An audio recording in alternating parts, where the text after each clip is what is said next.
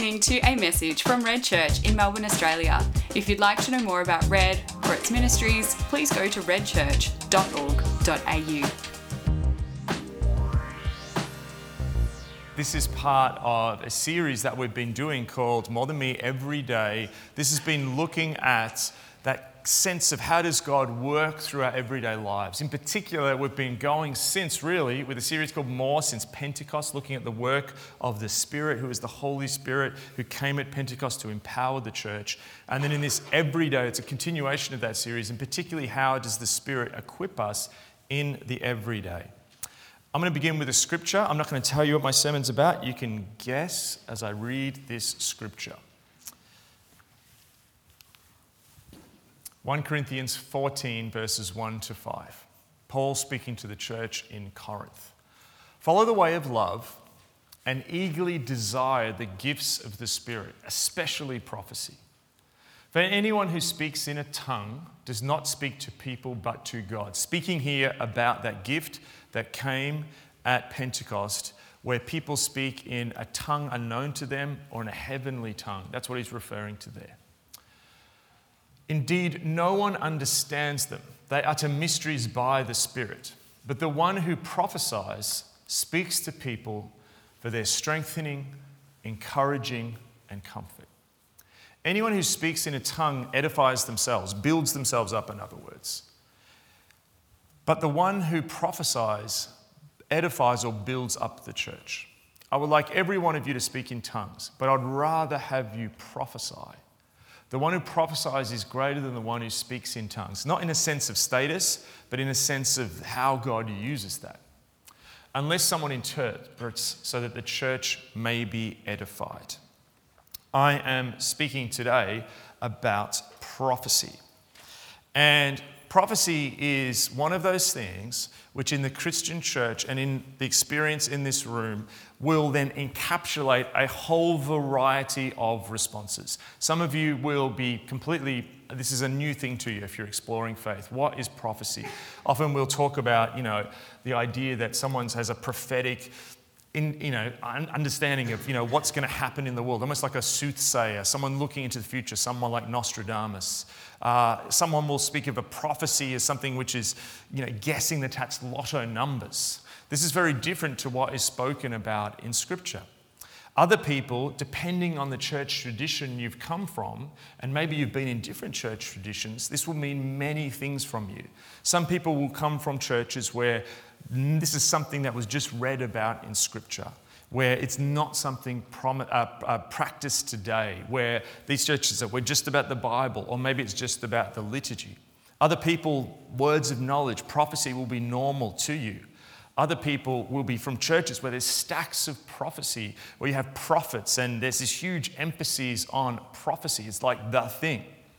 And so also in these traditions, there's different experiences. Some of you will have had words which built you up, been in a church service, and this has happened to me, when someone has come across and said something to you that has just absolutely encouraged you, sometimes in the form of an image or words or even scripture, and it connects with things they could not have known. Other people have had a sense of hurt around words. Maybe prophecies have come that are confusing, haven't come to fruition. There's a sense where sometimes that's been abused. So all of this is in play. I want to begin with a story that happened to me when I was in my early 20s. I was in youth ministry. I think I'd just gone from being a youth ministry intern into a paid position. And my mate said, this prophet's coming to this service. Do you want to come along to this other church? The internet hadn't really hit on yet, so I went along. There's nothing else to do. And we go to this place, and there's about 80 people there, and it starts. And there's an extended period of worship, and then this visiting prophet got up. And I realized very quickly that this was a different world than what I was used to. I had grown up in a church where you never saw a prophecy. My parents then moved to a church where there was more prophetic words just in the place and sort of the life of it. But this was like next level. So after the worship, the guy preached, And very quickly, I'm like, this guy is not the sort of normal person that I'm used to, what I'm ministered doing. He was dancing and not just like bopping along. He was sort of doing a Holy Spirit river dance type thing. I'd not seen that before. At one point, he was sort of railing against his denominational authorities, saying that he hoped they were listening to the tapes because it would shake them up. I'd never seen that before. And he was slaying different people in the spirit and giving prophetic words, and it went on for some time. It was like 2 or 3 hours. And I was just sort of watching in the back row, equivalent of up there, and then it was about to end.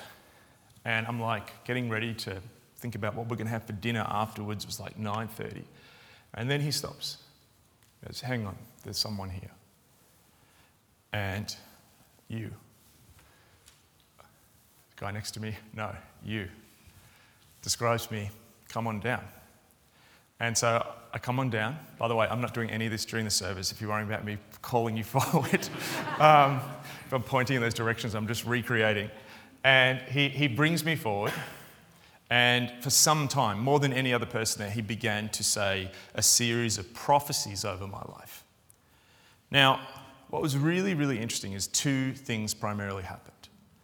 Number one, he began to say things which were that I was going to go into ministry more, that I was actually going to have a broader ministry than just at a local church, that actually would have international components, that actually was going to reach a bunch of people.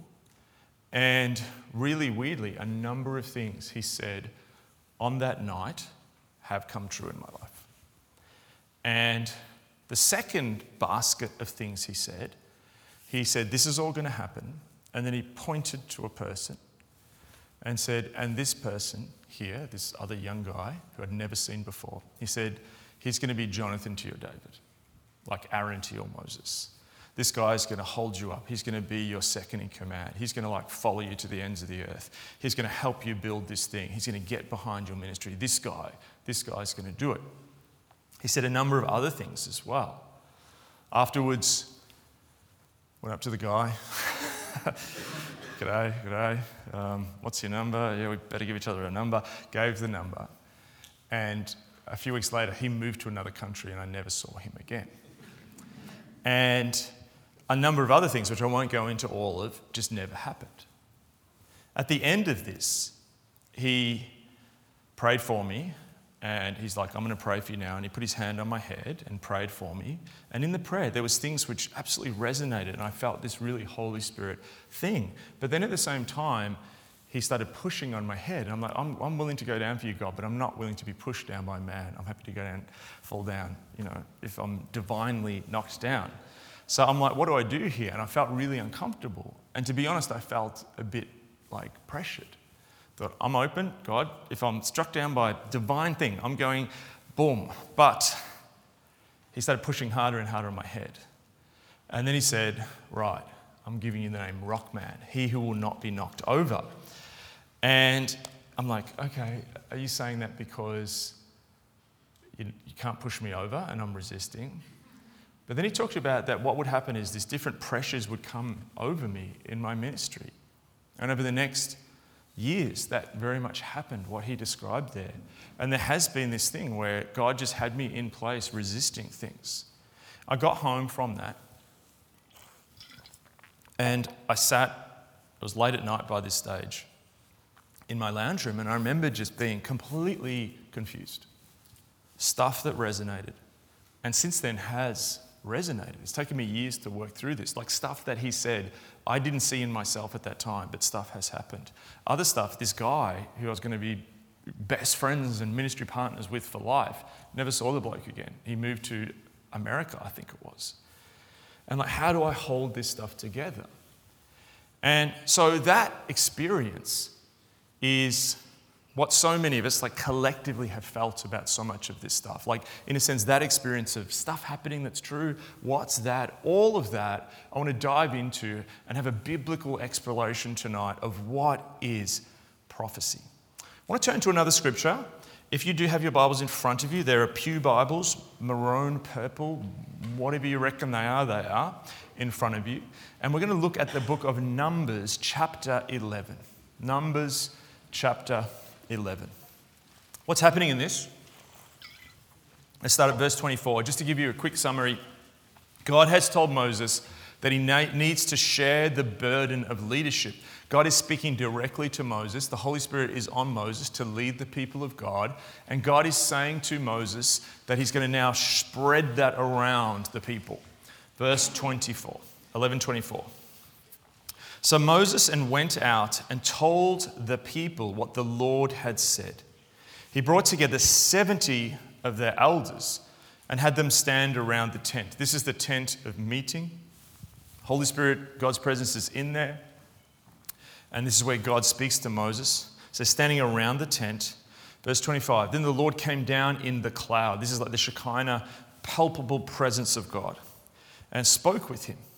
And he took some of the power of the Spirit that was on Moses and put it on the 70 elders. This is this transferring of this anointing. When the Spirit rested on them, what happened? They prophesied. Spirit rested on them, they prophesied, but did not do so again. However, two men whose names were Eldad and Medad, have you seen Medad? Yeah, he's down the shop, had remained in the camp. They were not listed among the elders, but did not go out to the tent. Yet the Spirit also rested on them, and they prophesied in the camp. So they haven't turned up, they're wagging or something. They're in the original list of 70, but they haven't come to the tent of meeting where the palpable presence of God is. So they're away down in the camp because the tent of meeting was away from the camp, but the Holy Spirit rests on them and they begin to prophesy. Verse 28, Joshua, son of Nun, who had been Moses' aide since youth, spoke up and said, Moses, my Lord, stop them. Stop them. But Moses replied, are you jealous for my sake? I wish that all the Lord's people were prophets and that the Lord would put his Spirit on them. Two reactions to prophecy here. One in which Moses has this desire, which we see then fulfilled in the New Testament, that all people would have the Spirit on them, that all God's people would have the Spirit and all God's people would prophesy. Joshua has a different reaction. His reaction is because this has gone outside of his understanding of things, is actually to stop these men from prophesying. So I want to use those two approaches, the Joshua mentality and the Moses mentality, and actually use them as a way of comparing what's happening here and two different attitudes we can have towards prophecy. A Joshua mentality around prophecy can just see prophecy through an Old Testament perspective. In the Old Testament, we had people called prophets. We have the great prophets like Jeremiah or Isaiah, Elijah, Elisha. And these are people who speak God's word. Like literally what they speak is the literal words of God. The prophet in the Old Testament who got anything wrong was instantly declared a false prophet. They were not a true prophet. They were required of 100% accuracy. There was also a few of these people. They were otherworldly. They were like these guys on the edge of culture. They were completely different to everyone else. And so often what we can do is when we come to prophecy, we can actually have an Old Testament perspective. And we'll see how that plays out. Now, part of that Joshua mentality, therefore, some people can believe then that prophecy does not continue past the age of the apostles. That it does not go into our time, that it stopped, that in the early church, that actually prophecy stopped. Now, this can also be another kind of, and I'll explain that more in a second, but there can also be another kind of approach, which is that only special people are prophets. This idea that we might get a prophet in and they're the only people and they come in and they're super accurate and there's just these sort of super prophets and they have big ministries and big platforms and they're the only ones who operate in this gift.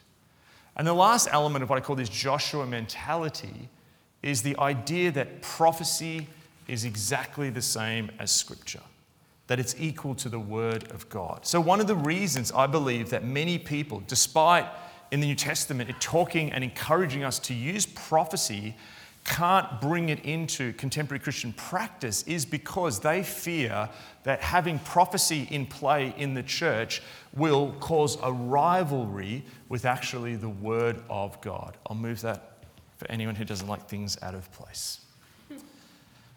So, when we compare this to a Moses mentality around prophecy, Moses speaks of the reality to come. In the Old Testament, a few people had this gift, but in the New Testament, we see this actually falling upon the people of God. The prophet Joel, in chapter 2 of his book, says in verse 28, speaking of the day of the Lord, I will pour my spirit on all people. Your sons and daughters will prophesy, your old men will dream dreams, and young men will see visions. Even on my servants, both men and women, I will pour out my spirit in those days. Moses, in desiring a time when all God's people have the Spirit and prophesy, Joel pointing towards this, and at the beginning of the church in the book of Acts, when the Holy Spirit falls on the church, we see Peter both preaching and prophesying. And what passage does he reference? This one in Joel, when that moment begins when all of God's people prophesy. But prophecy does not compete with Scripture, as we'll find.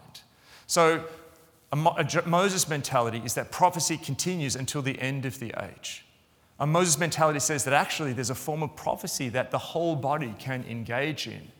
And interestingly, Moses' mentality is prophecy is not the equal of Scripture, it's lesser, but it's still important. So what on earth is prophecy then? Prophecy is something born out of the relational dynamic between God and humans, with God speaking and humans listening. Mike Pilavachi and Andy Croft say this: when God gives us a prophecy, he's giving us an invitation to come closer to him.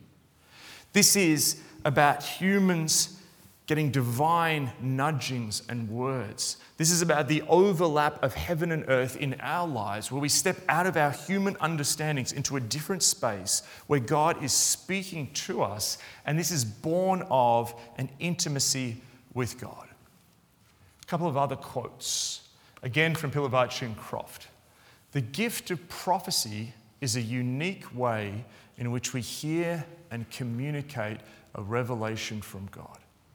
Wayne Grudem says this: most prophecy is human words reporting that something that God brings to mind. Human words reporting something that God brings to mind. One of the things that I struggled when I heard this prophet and had come forward, and there was stuff which rang true and other stuff which didn't resonate, is that what I had bought into was actually an Old Testament concept of prophecy. That prophecy would then be 100% accurate. That if this guy got this stuff right, the other stuff must be right. The fact that I never saw that bloke again, who I was meant to be best friends forever, therefore invalidated the other stuff that was said. And for years, this really confused me. But we need to understand this through a paradigm of what prophecy looks like in the New Testament. This is a really helpful chart. And what we see here is that prophecy is a mixture of God's words and human words. We have in 1 Corinthians chapter 13, verses 9 and 12, a couple of really interesting verses. 1 Corinthians 13:9 says, "For we know in part and we prophesy in part." Not in full, in part. Verse 12 says this: "For we now see only a reflection in a mirror. Then we shall see face to face. Now I know in part, then I shall know fully as I am fully known." This sense that what is going on with prophecy is there's human stuff, human images, human words, but there's also God's words. And why then is this happening? Why isn't there 100% accuracy? Well, I just want to put a hypothetical before you for a second. Imagine if I could pray right now that you would have 100% accurate prophetic gift. 100%. That you would see what was going to happen and you would know every time and you were just 100% spot on on what was going on. Well, let me tell you the first thing that would happen is you would be knocking people's socks off. You would be delivering words every week that were just incredibly accurate and cut through, that grew people. Now, the first thing is, I would want to talk to you. I would want to use that ministry in Red. I would want to know your insights on what Red should do next. It would be brilliant to have someone with 100% accuracy. Now, if that just then took Red into this next stage where literally so many people were coming because of this 100% accuracy, that probably what would happen is a ministry would develop that would go beyond Red. That all of a sudden the biggest churches in the world would be coming to you and you'd be getting a lot of prestige, a lot of platform. Churches with a lot of money would be coming to you. Now, if you're 100% accurate, I know there's another group that would want to talk to you. All these articles at the moment about recessions, what should the Reserve Bank do? Well, the Reserve Bank would probably want to talk to you if you had 100% accuracy. And another group would actually want to talk to you. That's the Australian government and probably the Australian Defence Department. Imagine having 100% prophetic accuracy in your intelligence community. Now, you'd also then have like America ring up, hello, we're allies. That person from Red Church who knows everything 100%, you would be revered like a god. Incredible temptation brought before you. Could you handle it? I couldn't. I couldn't handle it. Hands up, I could not do that. Actually, things come in part. Jesus spoke in parables to draw people to him, but also we walk in weakness. This is stepping into weakness with God, because if God gave us everything, we would trust more in ourselves than in him. We'd see the gift as God versus God who gives the gift. Really key. So we see on this chart that we have sort of three different types of prophetic words. The first one is weak prophetic, which is like an immature word. This could be someone who is gifted, that God is speaking. God gives these gifts. God gives and wants his people to speak these words, but there could be a whole bunch of human stuff in there. Someone could deliver this to you in the wrong way, but there's truth in there. Someone could deliver it to you with a bit of pride, like, hey, I've got this word for you. So in that, you could have a proportion of, there could be 20% something God's saying and 80% a bunch of human flesh. In the middle, we have average prophetic or mature words from God, which is like a mixture of both. But then we have strong prophetic words, which are mostly God's words. In the last couple of weeks, there was something I was really wrestling with trying to what to do in the life of the church. And I won't go into detail what it is, but I went to another meeting, and there was another person with me who was aware of all of this. And went into this meeting, and people started praying. At the end, someone said, it stopped, and then someone said, oh, we just got this image. And they said this image which meant nothing to them, absolutely meant nothing to them. And I knew exactly what it meant. After they delivered it, they were like, I didn't even know what that was. It was that weird. And then they just moved on. And I was like, thank you, God. That was like hugely 80, 90% what God was saying. I had confirmation when the other person who was aware of the situation came to me and goes, I was actually struggling not to look at you when that word was given because it was just so on the money. That was a strong prophetic word. So you begin to see that there's almost different levels going on here. Mike Bickle has these 4 levels.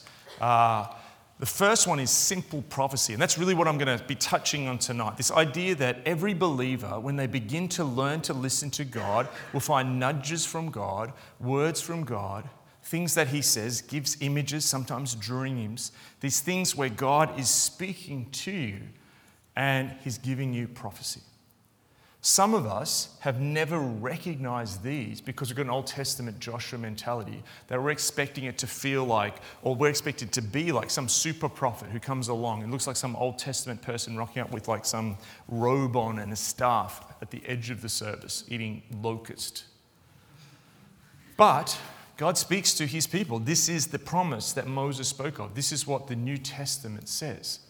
So every believer can listen and have some connection with what God is doing in simple forms of prophecy. Then we have a prophetic gifting where people are gifted in this concept of a spiritual gift. They have a gift of prophecy. This means these people will use this gift more, that they seem to have more than other people. They're particularly gifted by God in this means. They will give keywords to people. Sometimes they'll get it wrong, but often they'll get it right. Other people have such a strong gifting, level 3, that they then go into some form of ministry around this. It might not be their whole ministry, but a lot of their ministry is giving words. And then the last one is like prophets. This is like not like the Old Testament, but this is like an office of a prophet. Now, I'm just going to be honest. I've only met a few of these in my life, but oh my goodness. Like these people, Trudy and I met someone like this recently, and just incredible. Didn't know us and just walked up, bang, key things. Incredible things. I saw that person over the next few days of the event I was at with them. Just everywhere they were, someone was crying and they were just delivering accurate words. I literally had an issue that I was wrestling with. I'd got an email and I sat down and this person just said, "Stop. You just got an email from this person," said the name. There was utterly no way he knew the name.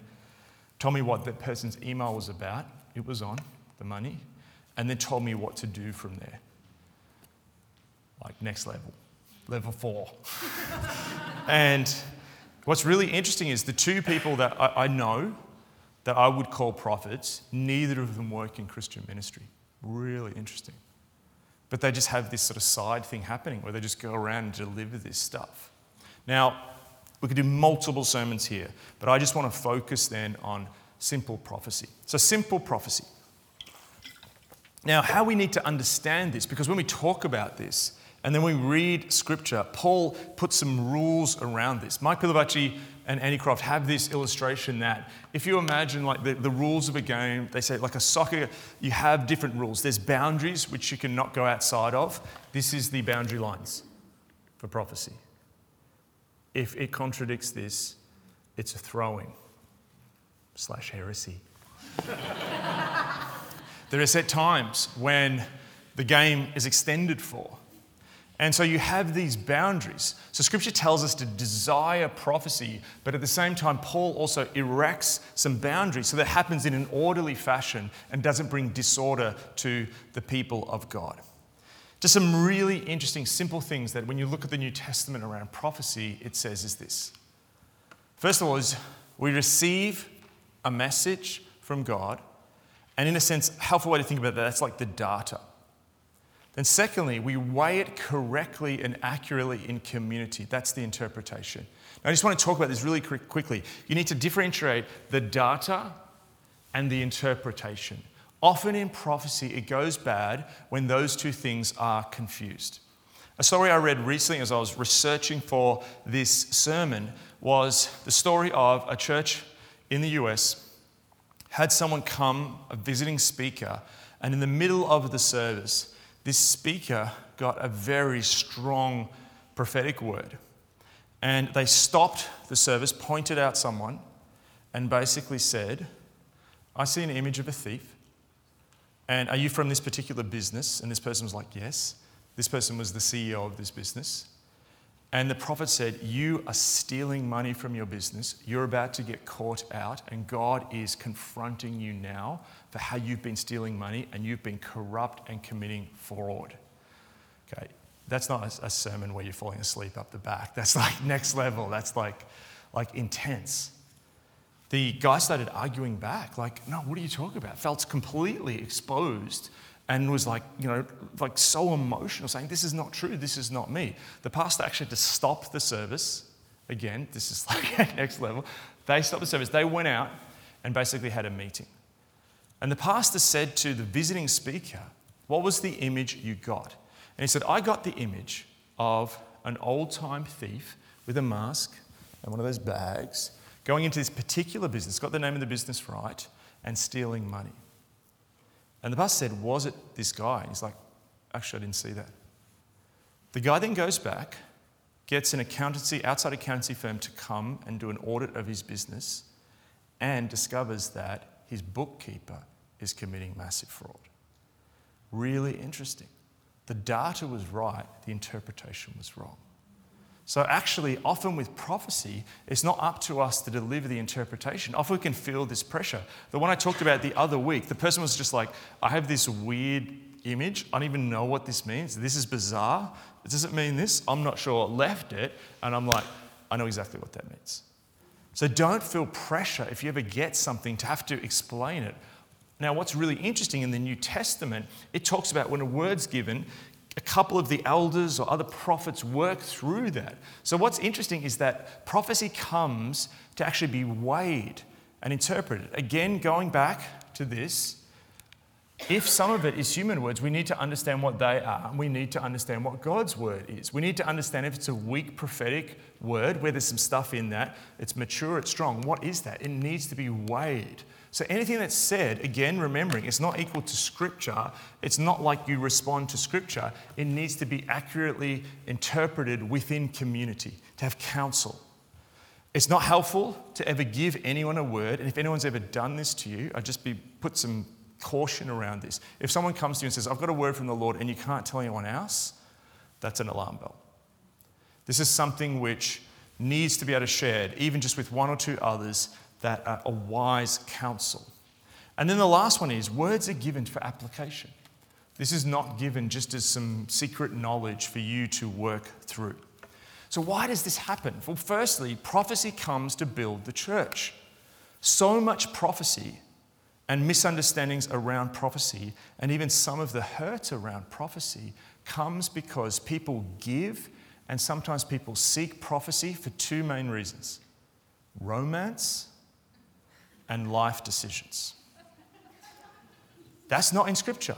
Now, sometimes God does give words in those avenues, but the primary thing, what does Scripture say? Don't listen to me. What does Scripture say? 1 Corinthians 14, verse 5. Prophecy is given so that the church may be edified or built up and strengthened. Ephesians 4, verses 12 to 13, after describing the gifts such as prophecy, why are they given? To equip his people for works of service, so that the body of Christ may be built up until we all reach unity in the faith. So mission, helping the poor, spreading the gospel, building the church, until the people of God are built up, coming together in unity. And in the knowledge of the Son of God, we become mature, attaining to the whole measure of the fullness of Christ.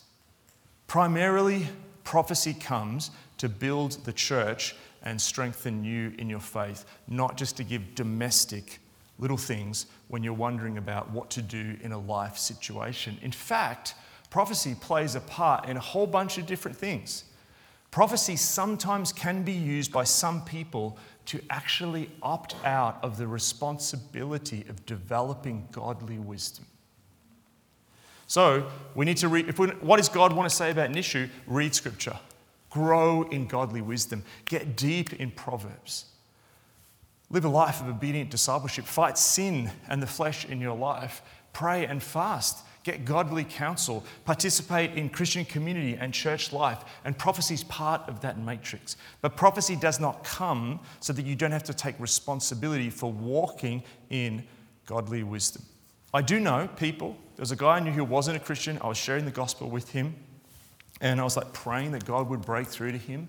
He went to a country town far away where no one knew him, and he's walking down the main street, and this woman just walked up and said, I don't know why, this is so bizarre, but I just have to tell you, I don't even know who you are, that God absolutely loves you. Sometimes God will do stuff like that when it's in that sense of drawing people to him, but God wants to use prophecy as part of a wide web of wonderful things. So prophecy comes to encourage and comfort. Particularly in simple prophecy, prophecy comes to encourage and comfort. If someone's given you a word and you feel absolutely disturbed by that, you need to really weigh that word. The one who prophesies speaks to people for their strengthening, encouraging, and comfort, Paul says in 1 Corinthians 14, verse 3. What that also means is that if you're there and you're exploring this and you feel this real sense that you need to go and tell someone a simple message, could be a scripture, could be an image that is going to encourage and comfort them. Like it's a no-brainer, like to go up to someone and say, like, I just had this real sense that God absolutely loves you, that he's pleased with you, that on the cross, he died for you, and you just need to know that. That's like pretty much proceed full steam ahead. That's going to encourage and comfort someone. So prophecy comes to encourage and comfort us. Prophecy will always come to glorify Jesus. Revelation 19 verse 10 says, "For the spirit of prophecy bears testimony to Jesus." That means prophecy doesn't come to glorify the prophet or the giver of the word. Prophecy is actually something which we deliver, which always should point people back to Jesus and glorify him. Prophecy comes to draw us deeper into mature Christian community. The image that Paul is giving of prophecy is not someone on a street just walking up to someone and giving words and having a little booth dishing out information. That actually what it is, it happens in the ebb and flow of Christian life and Christian community. Prophecy is what the world will be like when we live in the fullness of the knowledge of God at the end of the age. So it's actually drawing us into the life we'll have in the future. That's how history ends. So get used to speaking in this language now and operating in these ways, because it's only going to get more and more like this. So that's some of the things of what prophecy is, how to grow then in the prophetic. The first thing is desire prophecy. Scripture tells you to desire prophecy. If you're scared of prophecy, you're misunderstanding it. It's actually really every day. We've over-mystified it. Some of us have always used this thing in a secular Western context, in a culture which has only been around for the last 300 years, that somehow prophecy is going to come as this supernatural atom bomb that's going to blow doubting secularists out of the water as we tell them some amazing fact. Now, God can act in different ways. But the main thing of prophecy is actually to build the church. So therefore, we need to desire it, be eager for it. Scripture tells us that. So first of all, desire prophecy. Second, live a life of fasting and prayer. I don't mean constant fasting, but this desire of going after this, taking responsibility for your discipleship. God brings salvation through grace.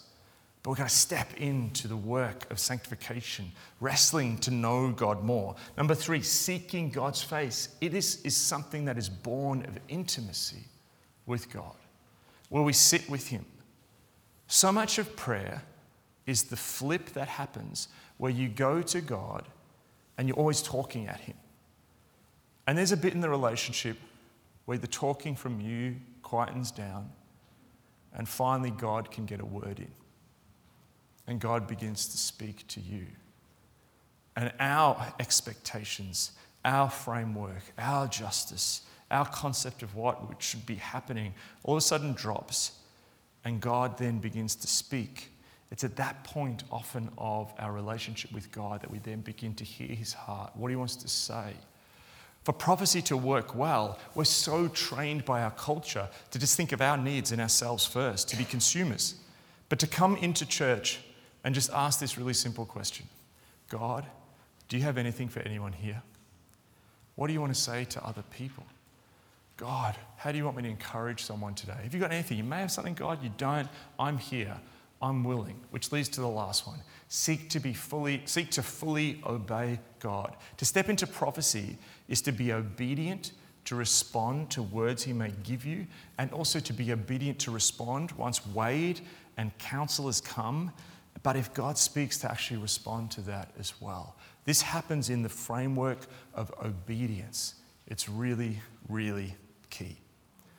So, if you have ever had a word, if even God is giving you a word now, how do you go about this? It's really simple, some of these frameworks. Just some simple questions. I encourage you to write these down. These are from Mike Bickle. Number 1.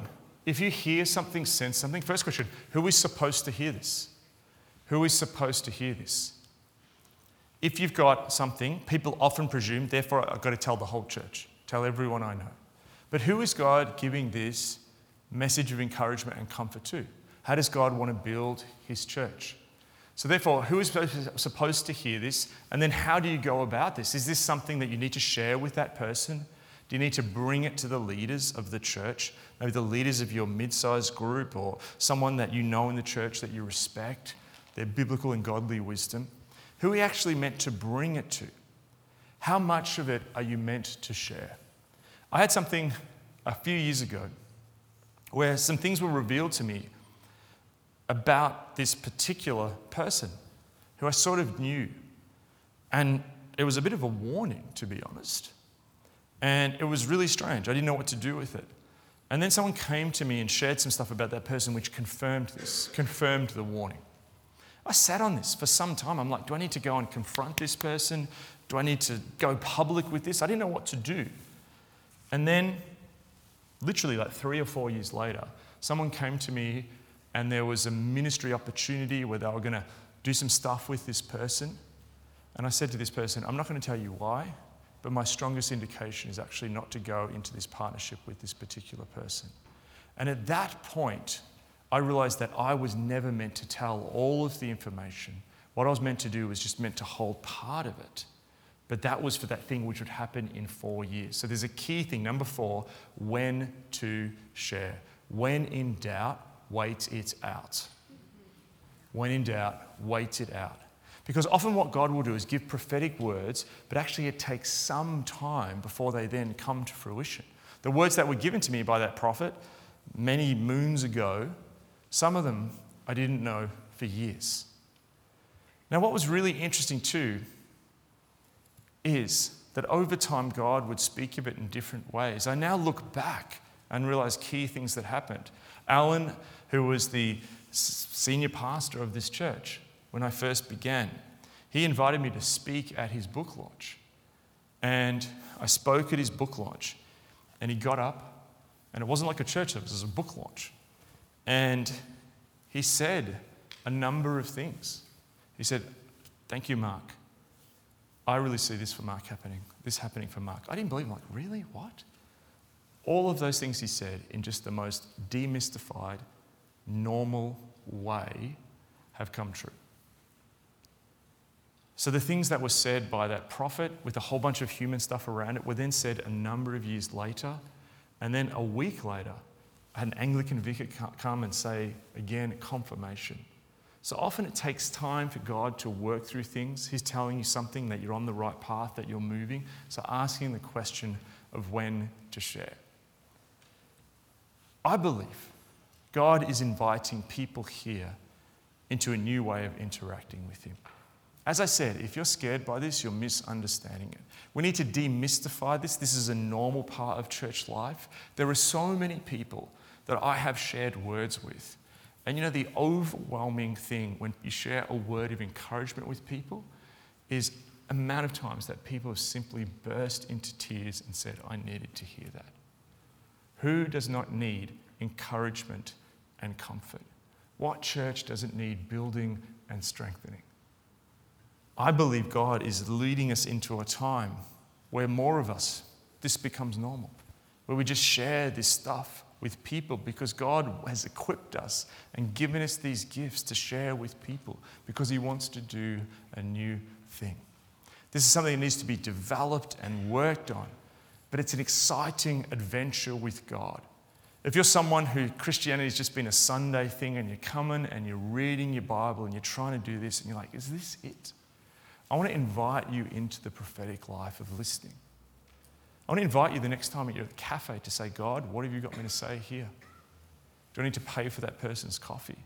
Do I need to just silently intercede for that person on the bus, in class, at home?" Begin to move into a posture where you realize that God is speaking to you. You live in the age when the church is being given the Spirit, when God wants to speak. Become an agent, a conduit of that language that He wants to bring into the world of His love and comfort for people.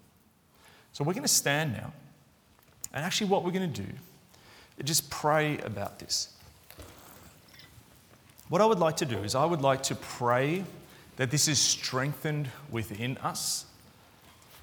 That simple form of prophecy. Second, I would also like to pray that actually some people here go and get it. Actually get the gift of prophecy. So I just invite you to step into a receptive posture. We're just going to pray now and close your eyes. If you want to put your hands out in a posture of receiving, that's up to you. If that's something you want to step into, there's no compulsion here. God is good and gives us good things. His yoke is easy. I just want to speak that over this moment. His yoke is easy. before we move into this time, I also just want to give you an opportunity just to put down on the ground, symbolically giving back to God, any words which have been confusing to you. If some of you are here and you've had words spoken over you, which really haven't come to fruition, where you're now like, man, was that like 90% human? Maybe it was 100% human. Any words which have been given to anyone here through self-seeking from someone, through even spiritual abuse, we put them on the ground now, Father. Anything that was never your word, we put down. Even some of those things around, even maybe romance, jobs, direction, that have been unhelpful, we put them down on the ground. We give them to you, Father. But now we turn our attention to you. We ask your Holy Spirit to come. Come, Holy Spirit, amongst us now. You're present. You're ready.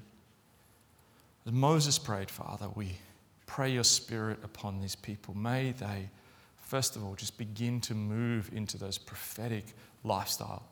Just in simple, really ordinary ways. Just give them simple pictures, words, things of encouragement, things of building up for others.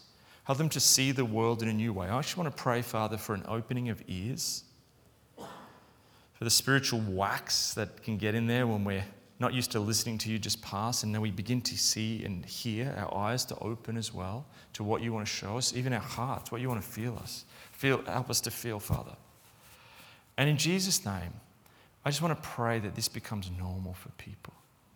For those of you who've been feeling and hearing and seeing stuff, may what is from God become more and more recognizable. Show us who we need to show that to. And in Jesus' name, I just want to pray, God, you distribute your gifts. You ask us to eagerly pray for gifts. And you say that prophecy is one which builds the church. In Jesus' name, I want to pray that whoever you want to give that gift to, Jesus now, that you will give it to them. Father, whoever needs to be equipped with the gift of prophecy, we pray that in Jesus' name.